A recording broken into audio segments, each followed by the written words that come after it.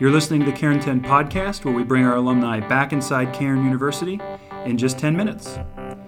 We pick up now where we left off in a recent podcast we did with alumnus Keith Johnson, who is now overseeing the Regency Foundation and Plan Giving at the university.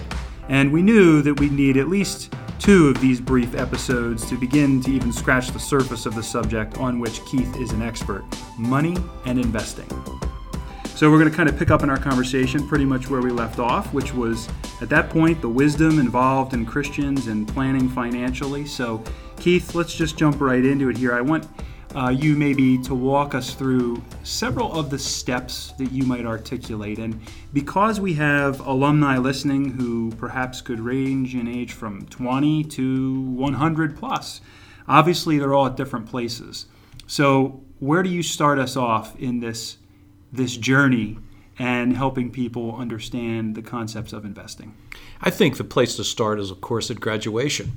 And that would lead you right into the beginning of the career stage. So that career stage is just a vital point in someone's life where they're actually getting introduced to the beginning of their career. One of the most important things that they have to do there is to remember that we are men and women of honor, and we have to be great employees. And one of the things that I learned more important than anything else in a career development is you're there to make your boss look good. And if I could give a tip, I think that's the first one I would give. But the other one is, believe it or not, first day of a career is when I believe retirement planning has to start.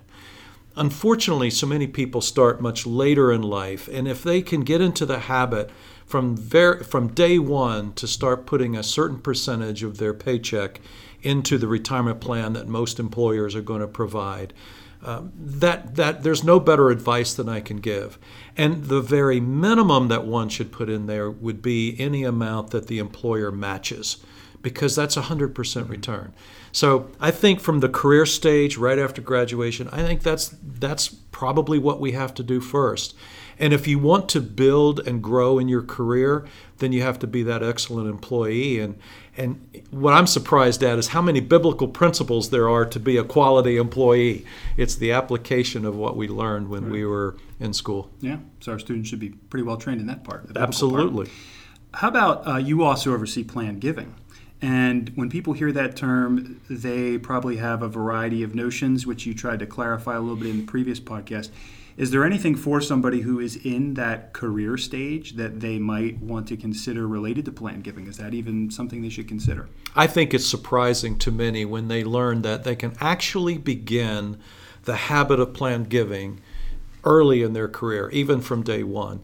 And of course, the tip that I would give there is to simply make the charity of their choice. Of course, for us, it would be Cairn University, to be a 10% or a 20% beneficiary of that retirement plan. I mean, if you could imagine building up the assets over a 45, 50-year career, and by the way, most folks are going to be working for 50 years now. Right. They're not going to be retiring at 55. You can really build a tremendous amount of assets, and to be able to honor our Lord and remember and build a legacy, it starts from day one. And I think it's a very simple tip, but it's something that they can do in being intentional about planned giving from day one. Okay. How about the next stage? After career comes?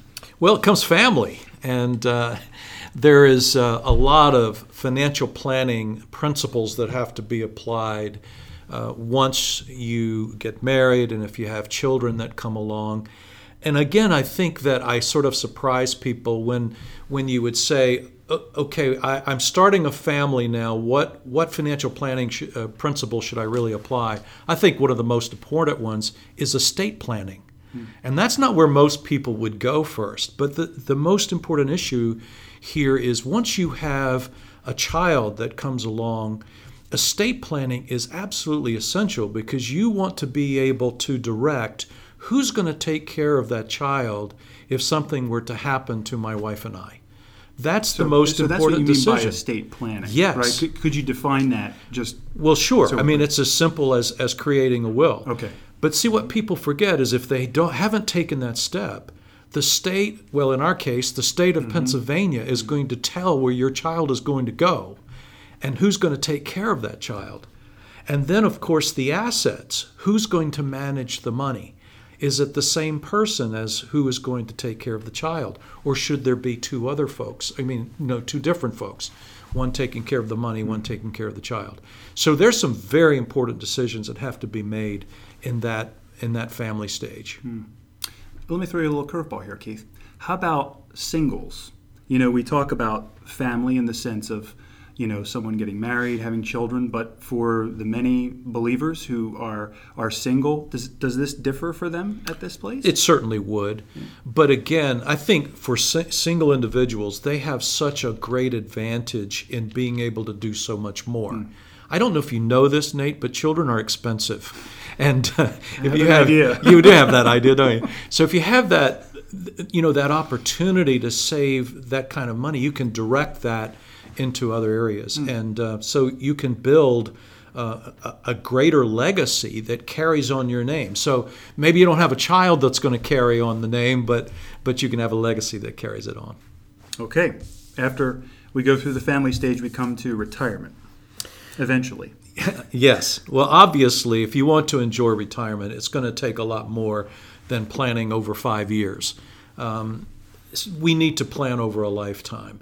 Even biblically, I keep thinking in my mind of the passage that talks about if you're going to want to get through the winter months, you need to plan when the harvest is there.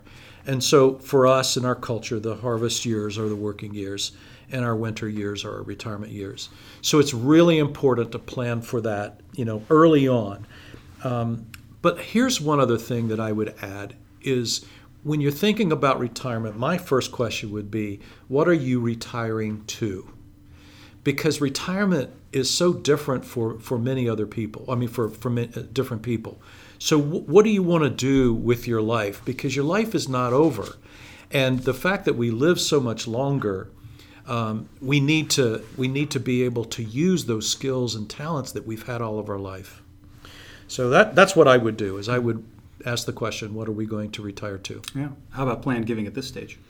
There I would create a donor-advised fund. A donor-advised fund is where you have the opportunity to give a lump sum to charity, but you don't have to pay it out all in a lump sum going out to the charity.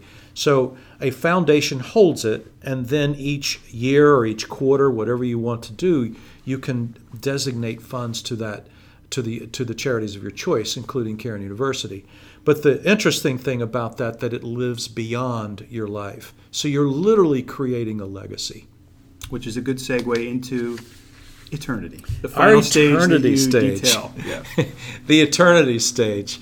Well, obviously our inheritance is going to be much more rewarding on that side than it can ever be on this side.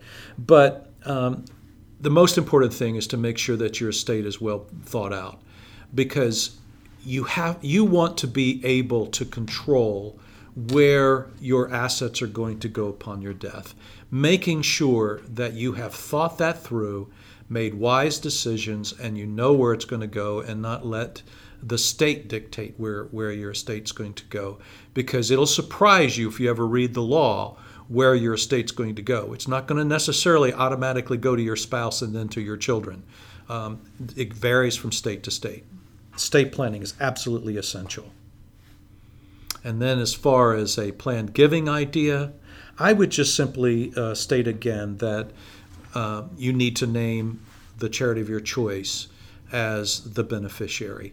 And obviously, we hope that that's going to be Cairn University as a part of that. Well, thank you, Keith, for joining us, and thank you to those of you who have listened. Stay tuned just after the podcast for a free special offer that has to do with your money and financial planning.